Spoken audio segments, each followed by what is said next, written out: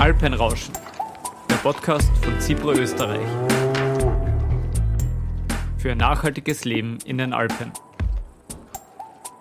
In dieser Folge beschäftigen wir uns mit der Art und Weise, wie wir in Zukunft arbeiten werden. Die Jobmöglichkeiten haben sich stark in die Ballungszentren verlagert und in den ländlichen Gebieten ist es oft schwierig, Arbeit zu finden. Die Folge daraus ist die Abwanderung und das langsame Aussterben kleinerer Ortschaften. Der klassische Job von 9 to 5 im Büro wird immer öfters in Frage gestellt. In der Corona-Pandemie hat sich aus der Not heraus gezeigt, es geht auch anders. Entsteht daraus ein Wandel in der Arbeitswelt oder hat er etwa schon früher begonnen? Wie kann ein solcher Wandel zu einem nachhaltigeren Leben im Alpenraum beitragen? Zu diesen Fragen haben wir Andreas Jaritz, einen selbsternannten digitalen Nomaden aus der Steiermark, ein Startup-Kenner, Gründer und CEO des Unternehmens Emma Wanderer, eingeladen. Ja, hallo Paul, danke für die Einladung. Ich freue mich auf das Gespräch. Hallo Andreas, schön dich bei uns zu haben. Bevor wir auf die Idee und die Ziele von Emma Wanderer näher eingehen, erzähle uns doch bitte etwas über dich. Woher kommst du? Wie bist du in der Startup-Szene gelandet und wo hat es dich während deines Werdegangs so hin verschlagen? Ja, sehr gerne. Also ich wohne in Graz, sozusagen am südlichen Rand der Alpen, bin in der Südsteiermark aufgewachsen, also im Alpenvorland, in Leimitz, einer kleinen Stadt, und bin von der Ausbildung her, ich habe Softwareentwicklung gemacht, Software Engineering, habe später Kommunikation studiert, war viel im Ausland, also Medien- und Kommunikationswissenschaften. Bin dann in meinem ersten Job, also meine Masterarbeit, damals noch Diplomarbeit, habe ich beim Tech-Startup in Graz gemacht, habe dort auch gearbeitet. Bin dann später in die Agenturszene, also in die Werbeagenturszene, und habe dann parallel zu meiner Arbeit, also ich habe immer im Medienbereich gearbeitet, auf der einen Seite, auf der anderen Seite auch Startups und kleine bis mittlere Unternehmen beraten mit Online-Kommunikation und Online-Technologien und Marketingstrategien, und habe parallel dazu aber auch eine kleine Filmproduktionsfirma gehabt, Dokumentarfilmproduktion, die ich gemeinsam mit einem Kollegen, mit Mario Heinzel, gehabt habe, der auch immer der Regisseur unserer Filme war. Da hatten wir immer verschiedenste Anknüpfungspunkte zum Thema Umweltschutz, zum Thema Gesellschaft, Soziales, Transformation, wie leben Menschen in der Moderne, in einem naturgegebenen Umfeld. Ja. Bin dann später aus der Filmemacherei ein bisschen zurückgetreten, habe dann noch 2 Projekte begleitet als Produzent und bin dann aber in eine Festeinstellung gegangen für ein paar Jahre. War dann beim Softwareunternehmen, einem Grazer Softwareunternehmen, und war dort dann viel im Silicon Valley. Also war in Kalifornien über 2,5 Jahre, immer wieder drüben und auch eine Zeit lang mit der Familie. Und bin dann noch einmal zu einem Softwareunternehmen nach Wien gewechselt und dort mit dem Geschäftsführer jetzt auch sozusagen bei Emma Wanderer aktiv. Das heißt, du hast sehr viel Erfahrung im Remote-Arbeiten gesammelt, du hast einige Auslandsaufenthalte gehabt, ihr wart auf mehreren Filmreisen und habt während den Filmreisen schon den Content bearbeitet. Wie stark haben diese Erfahrungen dazu beigetragen, dass die Idee von Emma Wanderer entstanden ist? Ich glaube, sehr, sehr, sehr viel. Also angefangen beim Auslandsstudium, sowohl in Spanien wie auch später in Chile, in Südamerika, haben wir immer nebenbei auch gearbeitet. Also vor allem in Chile haben wir Webdevelopment gemacht für Kunden in Österreich. Ja. Und später dann in der Filmproduktion, also das ist irgendwo auch gegeben, ja, dass du, wenn du mit als Filmproduktion herumreist, und wir waren ich würde mal sagen, so ein multidisziplinäres Team. Also es waren einerseits die Filmemacher, Regisseur, Produzent, und auf der anderen Seite war auch Design und Fotografie mit an Bord. Und mit an Bord heißt, wir haben ja unseren ersten Film, als wir die europäische Atlantikküste entlang gereist sind und produziert haben, aus 2 Campervans, alte VW-Bussen heraus produziert. Das heißt, wir haben eigentlich sowohl gefilmt als auch am Abend dann im Bus schon Blogstories geschrieben, Fotos bearbeitet, weil das Konzept war sehr partizipativ. Also wir hatten Community aufgebaut und hatten mehr oder weniger täglich auch Stories gepostet. So, das war die Hochzeit der Blogs, wo wir dann wirklich dabei waren. Man konnte mit uns quasi mitreisen.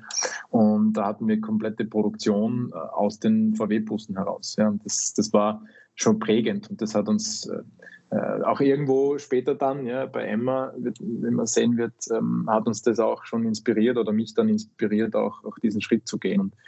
Und ich glaube, was da auch entscheidend war, ist, dass wir gesehen haben, aber dass es immer irgendwo auch in der Natur einen Ort braucht oder diese Orte gefehlt haben, wo man ob das jetzt in den Bergen, ob das am Strand, in Strandnähe ist, wo man zusammenkommt, wo Community stattfinden kann und wo man auch arbeiten kann und nicht nur Urlaub zu machen. Ja, das hat mir immer gefehlt auf all den Reisen.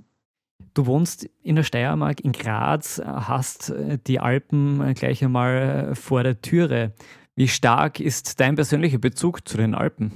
Du, sehr, sehr stark eigentlich. Ich bin als Schüler immer schon gern auch in den Bergen gewesen, viel wandern gewesen, natürlich als Österreicher Skifahren gelernt, bin dann Snowboarder geworden oder Snowboarden hat mir dann besser gefallen und bin jetzt auch begeisterter Tourengeher.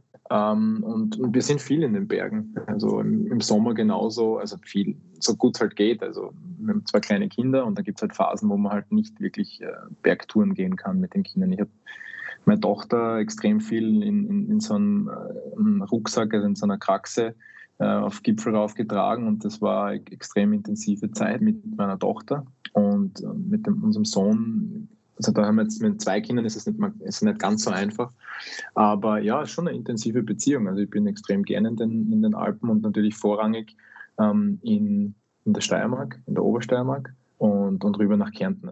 Also stets gerne mit der Familie in den Bergen unterwegs. Kommen wir zu Emma Wanderer. Was steckt hinter der Idee von Emma Wanderer und welche Pläne habt ihr für die Zukunft?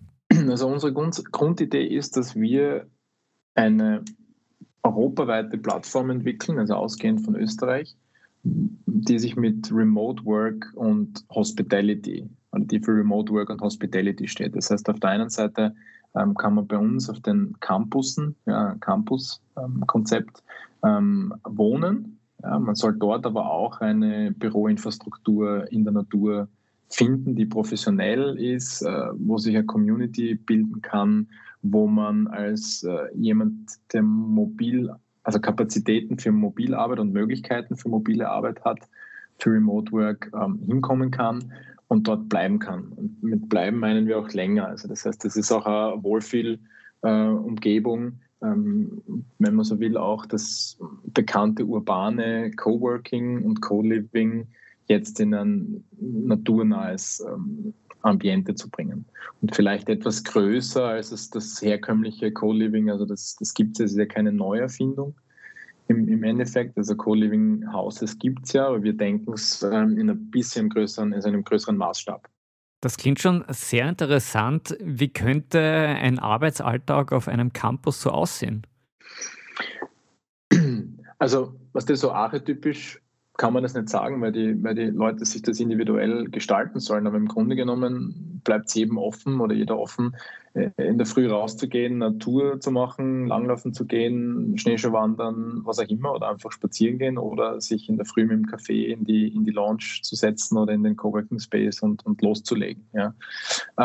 Ich glaube, grundsätzlich ist die Idee, also wir sind beseelt von der Idee, dass wir produktives Arbeiten dort schaffen, also dass wir im Prinzip auch ein Gegenmodell zur reinen touristischen Nutzung dieser naturnahen Flächen oder in der Natur bieten und wir positionieren uns da ganz klar als Healthy Productivity Company. Das heißt, worum es uns geht, ist, dass diese digitale Arbeit, diese Computerarbeit gesünder wird. Das ist so unsere Mission. Und wie die Leute das ausgestalten, ja, wie gesagt, also man kann ein Programm drumherum machen, aber was wir vermeiden wollen, ist, dass wir von Anfang an einen Druck aufbauen und ein Überangebot schaffen an hier Tour und da Yoga und das und das und das und überall sollst du oder musst du mitmachen. Und es geht schon darum, dass die Leute auch dort verweilen, um in der Natur zu arbeiten. Ein bisschen runterzukommen im Sinne von nicht gezwungen sind, Natur zu konsumieren, sondern die Natur auch wirken lassen. Und ob dann jemand klettern geht oder raften oder was auch immer, das bleibt den Leuten selber überlassen.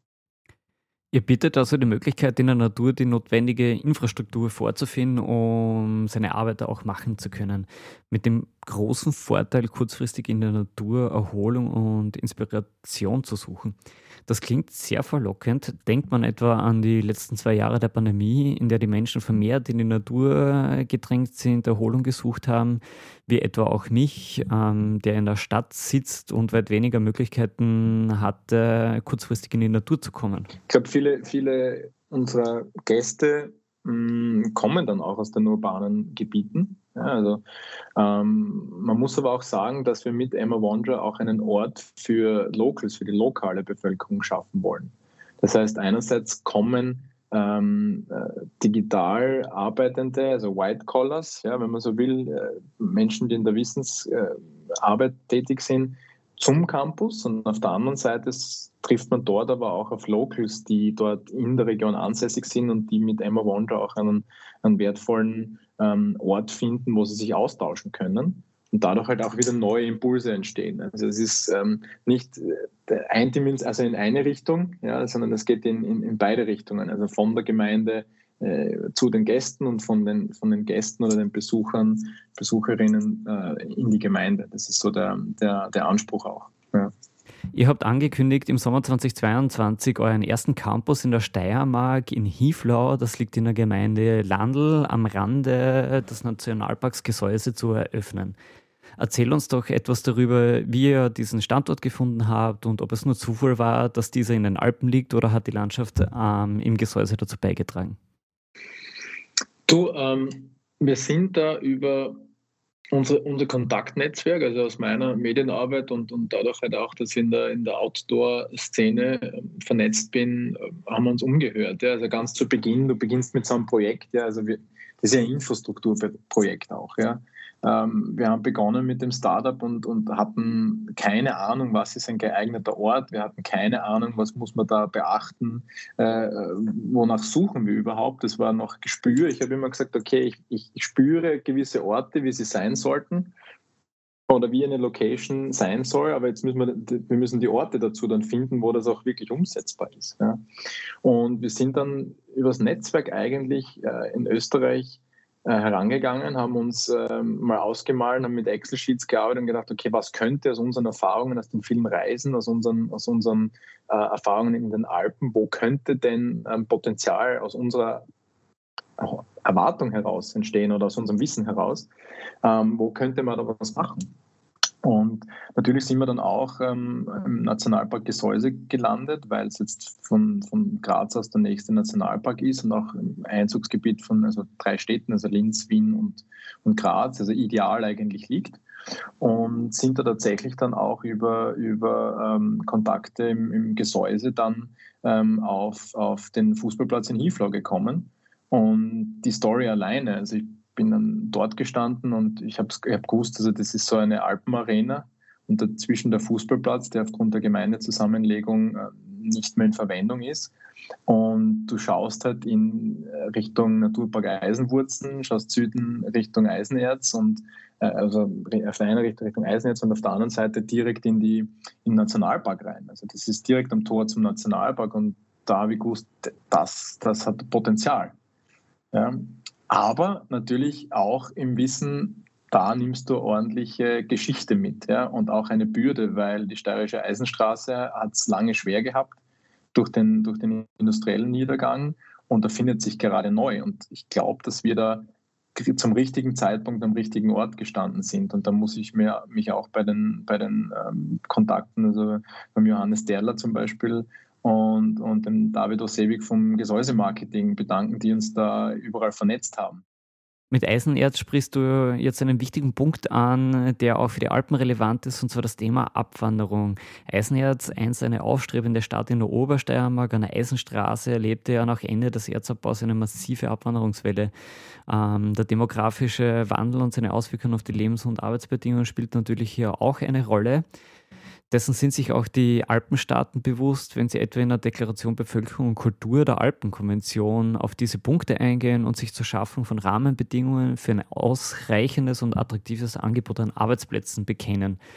Siehst du hier für Gemeinden in den Alpen Potenzial für eine nachhaltigere Entwicklung und die Chancen, ein ausreichendes, attraktives Angebot an Arbeitsplätzen in ländlichen Regionen zu schaffen, auch in Bezug auf euer Konzept mit Coworking? Ich glaube, wir gliedern uns da ein in viele gute Konzepte, die es gibt. Also meine Haltung dazu, ja, auch weil es mich interessiert, ich habe mich immer mit urbaner Entwicklung, weil ich halt immer in der Natur, also ich bin sehr gerne in der Natur, habe lange Zeit wollte nicht in einer größeren Stadt leben, habe da das immer beobachtet, ja, wie der demografische Wandel von sich geht. Und meine Haltung dazu ist, das sagen auch die Daten, also die Urbanisierung wird weiter zunehmen, auch trotz Corona. Ja, wir sehen natürlich eine Pendelbewegung in die eine Richtung, führt immer zu einer anderen, Ausschwingen in die andere Richtung. Was ich glaube, ja, und das bestätigen mir auch viele Leute, ist, es wird in vielen Gebieten oder viele Orte werden sich nicht demografisch erholen. Ich glaube, es wird so sein, ja, dass wir auch darüber reden müssen, rückzubauen. Ich finde auch, meine persönliche Meinung ist es, ich würde es mir wünschen, wenn renaturalisiert wird im großen Stile, ja, und man einfach erkennt, dass es gewisse Orte nicht mehr geben muss oder wird, ja, aufgrund der Urbanisierung. Auf der anderen Seite glaube ich ganz, ganz stark an die Möglichkeiten, die uns moderne Technologien, aber auch die Form und der Wunsch der Menschen, wie wir zusammenarbeiten. Und definitiv ist die Digitalisierung und der Breitbandzugang ist eine Lebensader. Ja, ich sage nicht alle. Ja. Und ich glaube, dass durch das Zusammenspiel von Tourismus auf der einen Seite und auf der anderen Seite aber auch Gewerbe, Industrie und Digitalisierung, ja, und dann noch einmal und Naturschutz, dass das eigentlich ein wahnsinniges Potenzial für Orte hat und für Regionen. Also so nach dem neudeutschen Smart Villages, die werden wir überall sehen in Europa und überall dort, wo Kreativität, wo Innovation angenommen wird und wo es lokal Treiber gibt, entsteht was. Und diese Orte werden die haben irgendwas Besonderes. Entweder sie haben einen super Zugang über Öffis, also man kann mit dem Zug hinfahren, oder sie haben eine besondere Lage, oder sie sind besonders innovativ.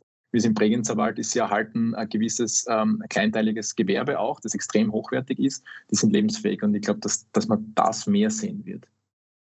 Genau, das sind sehr spannende Fragen, mit denen sich ja auch zahlreiche Experten auseinandersetzen in Bezug auf die Abwanderung aus ländlichen Regionen in die Städte. Gerade für Jugendliche und junge Erwachsene aus kleineren Ortschaften und ländlichen Regionen scheint das Angebot einfach wenig attraktiv zu sein. Das Bildungsangebot und die beruflichen Möglichkeiten sind einfach begrenzt und der Drang in die Stadt wird immer stärker. Denkst du, dass mit einem stärkeren Coworking-Angebot und möglichen Unternehmenskooperationen hier ein attraktiveres Angebot für Jugendliche geschaffen werden kann?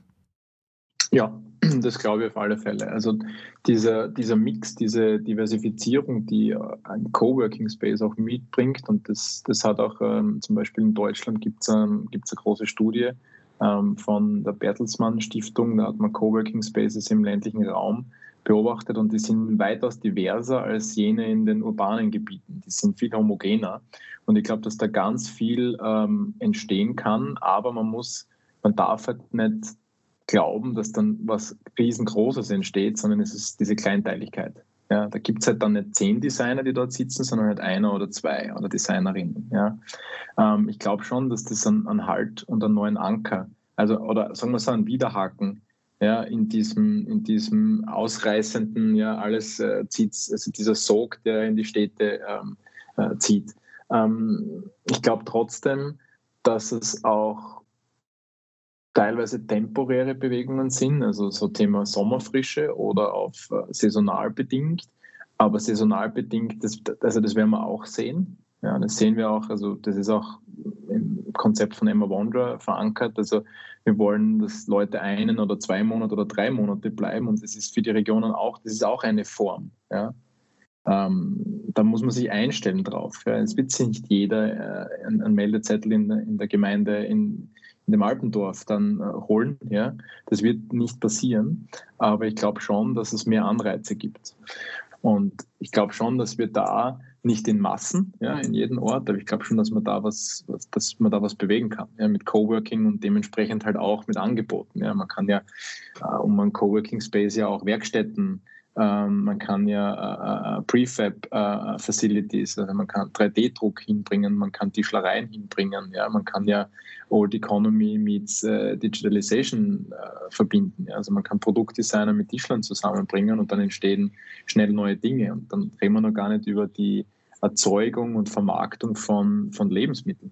Jetzt steckt hier ein Potenzial aus deiner Sicht drin, dass die Gemeinden für gute Coworking Möglichkeiten an Bekanntheit gewinnen, vielleicht einen kleinen zweiten Wirtschaftszweig erschließen können und unter Umständen auch ein Ort des Austausches werden. Es scheint aber auch so zu sein, dass es besonders für Freelancer, Selbstständige, kreative Einzelunternehmer einfacher ist, ein solches Angebot wahrnehmen zu können. Glaubst du, kann es aber auch für größere Unternehmen attraktiv sein, solche Coworking-Angebote für Mitarbeiter bereitzustellen, beziehungsweise diese Möglichkeiten zu schaffen? Das passiert auch schon überall. Also gibt ein Beispiel aus Deutschland, SAP, größtes Tech-Unternehmen, wenn man so will, ja, Deutschlands, hat im Softwarebereich. 85% der Mitarbeiterinnen haben sich für hybrides Arbeiten entschieden, also in einer Umfrage. Und SAP bietet Mitarbeiterinnen an, dass diese 5 Wochen im Jahr von überall aus auf der Welt arbeiten können. Ja, überall aus, das ist natürlich überall und nirgendwo, ja, aber jetzt muss man sich das vorstellen. Ja, jetzt ist das ein Corporate und die bietet das an. Jetzt ist die Frage, naja, was heißt überall? Wo sind diese Orte? Und hier wird es dann plötzlich spannend, ja, wenn eine SAP oder brechen wir es runter auf eine Infineon in Österreich, ja, oder eine AVL oder gibt es ja viele Industriebetriebe, wenn die dieses Thema annehmen, ja, das ist auch eine unternehmenskulturelle Frage, ja, und Führungsfrage. Hybrides Arbeiten als Arbeitsmodell und Lebensmodell ist irreversibel, das bleibt, ja, da gibt es jetzt keinen Zweifel mehr dran und da schlummert ein wahnsinniges Potenzial. Und sogar so weit, dass kann man auch anders sehen, in diesem War for Talent, also um Arbeitskräfte zu bekommen, ja, muss man ganze Regionen und nicht nur das Büro, also dieses super tolle Google-Großraumbüro, dem wir nachgehäkelt sind, das ist auch in der Form ein Auslaufmodell. Das Firmenbüro wird ein Ort der Begegnung, die Feuerstelle, um der man sich trifft. Ja, das habe ich jetzt vor kurzem, das ist nicht mein Zitat, aber das habe ich passend gefunden in einem Podcast, gehört habe. Und Firmen folgen dem Modell. Ja. Und wir wissen auch in Österreich, die Gespräche, die wir führen, viele Firmen schwingen sich da ein, ob das im Beratungsbereich, ob das im Bankenbereich, ob das im Versicherungsbereich ist, im Tech-Bereich, im Gewerbe. Mehr und mehr Leuten wird das ermöglicht. Und dann wird es spannend. Ja. Da kommt unter anderem Emma ins Spiel und das sieht man europaweit, da gibt's ja viele ähnliche Konzepte, also und da wollen wir auch Vorreiter sein. Jetzt hast du zuvor schon einmal kurz den Verkehr angeschnitten, insbesondere die Anbindung an den öffentlichen Verkehr. Arbeitnehmerinnen nehmen immer weitere Strecken für einen Job in Kauf oder sehen sich in einer Art und Weise gezwungen, in die Nähe von größeren Städten zu ziehen. Der tägliche Pendlerbedarf ist entsprechend stark. Andererseits hat man in den Medien jetzt während der Pandemie auch entnehmen können, dass der Drang raus aus der Stadt stärker geworden ist und hier teils auch eine gegenteilige Entwicklung sich zeigt. Nichtsdestotrotz ist der tägliche Pendlerbedarf, besonders mit dem Pkw, eine massive Umweltbelastung. Inwieweit berücksichtigt ihr das Thema Verkehr bei der Auswahl eurer Standorte für die Campusse? Wie wichtig ist die Anbindung an den öffentlichen Verkehr und siehst du in eurem Konzept auch das Potenzial hier, die täglichen Arbeitswege und die Strecken zu reduzieren? Mhm. Also bei der Auswahl der Orte, also ich kann jetzt Beispiele geben. Ja. Also wir haben die Situation im Gesäuse, dass zum Beispiel am Wochenende und an Feiertagen gibt es direkt Verbindungen aus Wien im Zug. Du kommst dann direkt zum Gesäuse, kommst direkt nach Hiflau hin. Ja. Das ist ein guter Anfang und das hilft. Das heißt, du steigst in Wien ein und steigst direkt im Ort, wo ein Campus ist, aus. Ja. Jetzt muss man es holistisch denken und sagen, okay, wie geht es dann im Ort weiter? Weil ich muss dann schon manchmal, wenn ich eine Skitour gehe, das bleibt nicht aus. Ja. Jetzt gehen wir die Sache so an, dass wir sagen, wir brauchen lokal auch Carsharing und Sammeltaxi-Konzepte, die es oft auch gibt. Und wir klinken uns ein in die Infrastruktur, die da ist. Und auf der anderen Seite ist es unser Anspruch, auch was hinzubringen. Ja, also Stichwort Carsharing und so weiter. Das ist grundsätzlich schon gelöst und da macht es auch Sinn. Ja, da sind wir als Campus, ja, sind irgendwo auch ein Ballungszentrum und dann tust du dir auch leichter als jetzt bei einem einzelnen Co-Living-Häuschen, wo 5 Leute wohnen können oder 10 Leute, dass jemand sagt, okay, da kommt dann, dort kannst du dann ein Carsharing anbieten. Das heißt, wir ziehen da auch als Hub, wenn du so willst, auch Möglichkeiten an. Ja? Also wir werden sehr viel danach gefragt. Ja? Und was das Potenzial, das ich da sehe, ist, umso mehr wir Möglichkeiten des Remote Work haben, desto losgelöster sind wir von dem Drang, möglichst schnell irgendwo hinkommen zu müssen. Ja, und meistens kommt man dann zum Auto. Ja, wenn ich aber im Zug ein paar Stunden arbeiten kann und quer durchs Trautal oder Kärnten durchfahre und dann im Prinzip im Nassfeld lande, dann stört mich das nicht. Ja, und zwischendurch vielleicht einmal mit dem Zug weil das ist dann ganz, ganz easy. Ja? Und plötzlich wird dann ein Standort im Westen von Kärnten, ja, wo du direkt deine eigene deinen kleinen Bahnhof hast, wo ein Regionalzug also ein Jet vorbeifährt, wird plötzlich extrem interessant. Ja. Pendlerverkehr generell, ich habe mir das vor kurzem angesehen, also weil das die zweite Frage war oder Thema, das du angesprochen hast. Ich habe mir das gerade vor kurzem, also es gibt eine Studie in Deutschland, die sagt, ein Tag Homeoffice, ein zusätzlicher Tag würde 1,8 Millionen Tonnen CO2 in Deutschland alleine sparen. Ja. Vergleichsweise, das ist irgendwie, ich habe mir das dann rausgesucht, das ist so, da müsste man 1 Million 80 Jahre alte Eichen stehen haben, das wäre die CO2, also dass man sich das vorstellen kann. Also das ist eine gigantische Summe. Ja. Unser Take, ja, also wie gehen wir damit um? Wir sagen, Remote Work, ja, dieses flexible Arbeiten muss Teil einer jeder Klimastrategie sein, eines jeden Landes und jeden Unternehmens. Es ist Irrsinn, ja, dass wir 5 Tage die Woche eine Dreiviertelstunde aus dem Speckgürtel mit einem Auto, wo eine Person drinnen sitzt, ins Büro fahren, um dort 8 Stunden in einem Bildschirm zu starren. Das ist verrückt. Es ist aber gelernt. Und die Pandemie, ja, und jetzt kommen wir dort wieder hin, die hat uns gezeigt, dass es anders gehen muss, ja, und dass es vielfach extrem gut geht. Und nicht überall, man kann nicht alles, es ist nicht schwarz und weiß die Welt, aber das gibt uns Möglichkeiten und kann uns Lebenszeit, Energie und Ärger sparen, ja, und damit halt auch Verkehr reduzieren. Und das sehe ich absolut.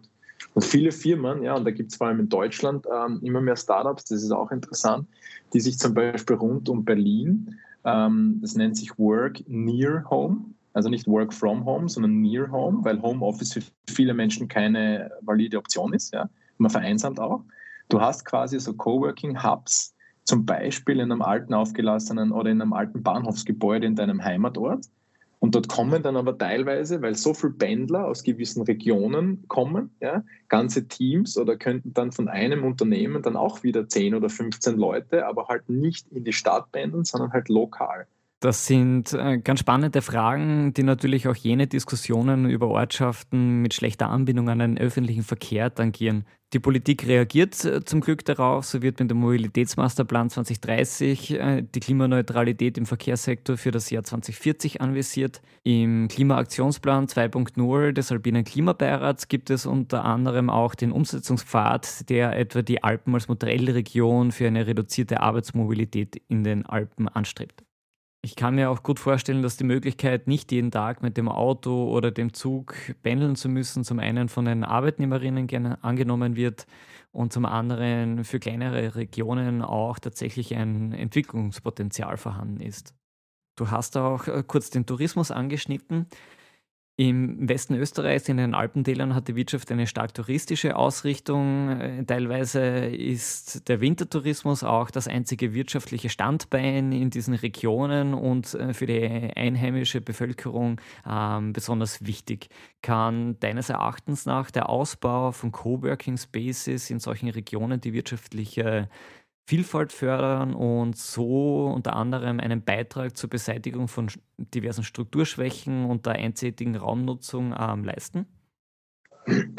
Ja und nein. Also was kann ich jetzt hernehmen? Ich kann aus meiner Erfahrung sprechen und ich bin da kein Experte. Und jetzt, wenn du mich fragst, ja, was muss man tun in einem Ort, um den zu beleben oder was muss da rein, dann würde man sich da sehr viel rausnehmen. Ja. Ich kann nur meine Beobachtungen wiedergeben und ob das jetzt da in Spanien, in Portugal oder jetzt im Alpenraum ist. Also für mich ist es zum Beispiel sehr interessant zu beobachten, wie der Bregenzerwald funktioniert. Ja? Da gibt es ein Thema, da gibt es irgendwo eine Linie, da gibt es irgendwo ein wiedererkennbares Muster, also diese gewerbliche Kleinteiligkeit, die aber trotzdem, also ich meine, Vorarlberg ist eine der wirtschaftsstärksten Regionen Europas. Jetzt reden wir von den Alpendörfern, jetzt muss man sich das einmal überlegen. Ja? Das ist stärker als viele urbane Zonen. Ja, und ist mitten in den Alpen, natürlich Richtung Bodensee und die Lage, das ist schon besonders. Nicht jede strukturschwächeres Gebiet kann jetzt da zum nächsten Vorarlberg werden. Aber ich finde, da muss man, glaube ich, sowohl auf der Mikroebene, also was passiert da von Ort zu Ort, und dann einmal rauszoomen und sagen, wie gibt es das? Ja, was sind da für Besonderheiten? Ja? Als Jugendlicher, da war sowohl die Südsteiermark als auch die Oststeiermark, das war Niemandsland.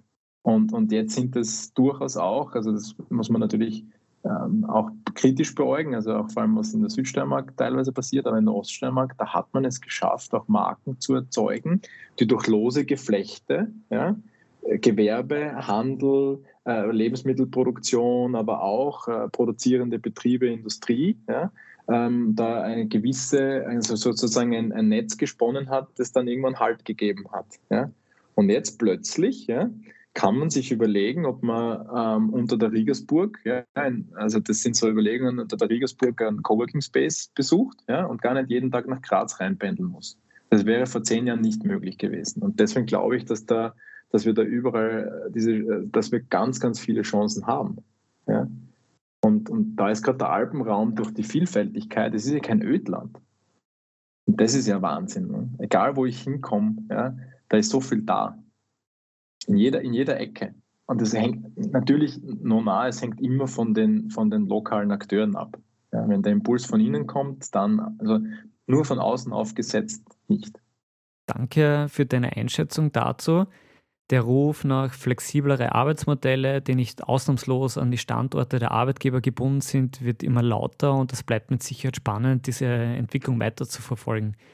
Wir kommen langsam zum Ende dieser Folge. Ich habe noch 2 kurze Fragen für dich vorbereitet, die nicht mit unserem Thema unmittelbar verbunden sind. Und ich bitte dich um eine kurze und spontane Antwort. Die erste Frage ist, was verstehst du unter Alpenrauschen? Was verstehe ich unter Alpenrauschen? Für mich ist das der Moment so zwischen, wenn man in der Früh auf den Berg rauf geht, zwischen der Waldgrenze und wenn man dann in die hochalpine Lage kommt, wo dann das Licht so um 10 am Vormittag und wo dann ein bisschen der Wind aufkommt, wo man aus der Waldlage dann in die Höhere kommt und wo dann diese Brise, wo man so ein bisschen schwitzt und dann kommt man so raus und dann hört man dieses Rauschen und dann kommt man an den Bächen vorbei und das Licht, das ist ein Rauschen, das aber immer wieder ganz, ganz klar wird. Ja. Das ist irgendwie so mein Alpenrauschen. Das finde ich auch immer die schönste Zeit. Also wenn man aus der Waldgrenze dann in den hochalpinen Bereich kommt. Ja, diese Geräusche, diese Gerüche und was man da so wahrnimmt. Mhm. Das kann ich sehr gut nachvollziehen und ich denke, anderen geht es genauso. Die zweite Frage ist, was ist dein Lieblingsspot in den Alpen? Den einen Spot, also ich glaube, dadurch, dass es die Nähe halt hat und ich glaube in der Obersteiermark, also eben wie beschrieben, also bin snowboarderisch, bin ich auf der Planalm, Riesenalm aufgewachsen, gewandert wird viel in den Eisenerzer Alpen und in den Tauern, niedere Tauern, beziehungsweise in den Triebener Tauern und Rottenmanner Tauern und das ganze Gebiet eigentlich. Eine sehr schöne und auch für mich vertraute Region. Wir kommen zum Ende dieser Folge und ich möchte dich abschließend noch fragen, wie eine moderne, zukunftsfähige Arbeitswelt für dich aussieht. Mhm. Ja, wir haben 3 Begriffe dazu eigentlich bei Emma Wanderer, und das eine ist Trust, Flexibility und Accountability. Also wir beziehen das jetzt auf die Menschen stärker als auf irgendwelche technische Einflüsse. Also die Zukunft der Arbeit unserer Meinung nach ist geprägt durch Vertrauen. Also Vertrauen im Sinne von, ich kann darauf vertrauen, dass auch jemand, der nicht neben mir sitzt, seine Arbeit oder ihre Arbeit gut macht und richtig macht. Ich kann darauf vertrauen, dass man auf diese Ziele hinarbeitet, die man erreichen möchte. Ja. Flexibilität, ganz klar, also Flexibilität in den Lebenslagen. Menschen leben oder arbeiten, werden unterschiedliche Arbeitsmodelle je nach Lebenslage haben. Damit meine ich jetzt, dass man viel mehr Remote Work sehen werden bei Menschen, die keine Kinder oder Kinder in den Schulen haben, ja, dass das auch wechseln wird. Also diese Flexibilität und dass das Office als einziger Ort der Produktivität ausgedient hat. Das ist die Zukunft. Ja, also das ist Trust, Flexibility und Accountability. Und das sind neue, also Accountability, damit meine ich, dass man diese Verantwortlichkeiten übernehmen kann. Ja, aber das sind so, also Trust, Flexibility und Accountability sind so unsere 3 Säulen, auf denen wir auch Emma aufbauen wollen. Ja. Ja, ob das Büro als einziger Ort der Produktivität ausgedient hat und wie von dir gerade beschrieben, sich die Arbeitswelt entwickeln wird, werden wir mit Spannung beobachten. Ich danke dir, Andreas, für das sehr interessante Gespräch mit dir. Wenn ihr mehr über Emma Wanderer erfahren möchtet, besucht sie auf www.emmawanderer.com. Viel Erfolg für euren ersten Campus in Hiflau und für die weiteren Schritte. Ciao, Andreas. Danke, Paul, für die Einladung und danke an CIPRA für die Möglichkeit. Hat Spaß gemacht. Ciao. Mehr Informationen zur Alpenkonvention, zum Alpinen Klimabeirat oder zu CIPRA findet ihr auf den jeweiligen Websites. Die entsprechenden Links dazu gibt es in der Beschreibung. Mit Unterstützung vom Bund und Europäischer Union.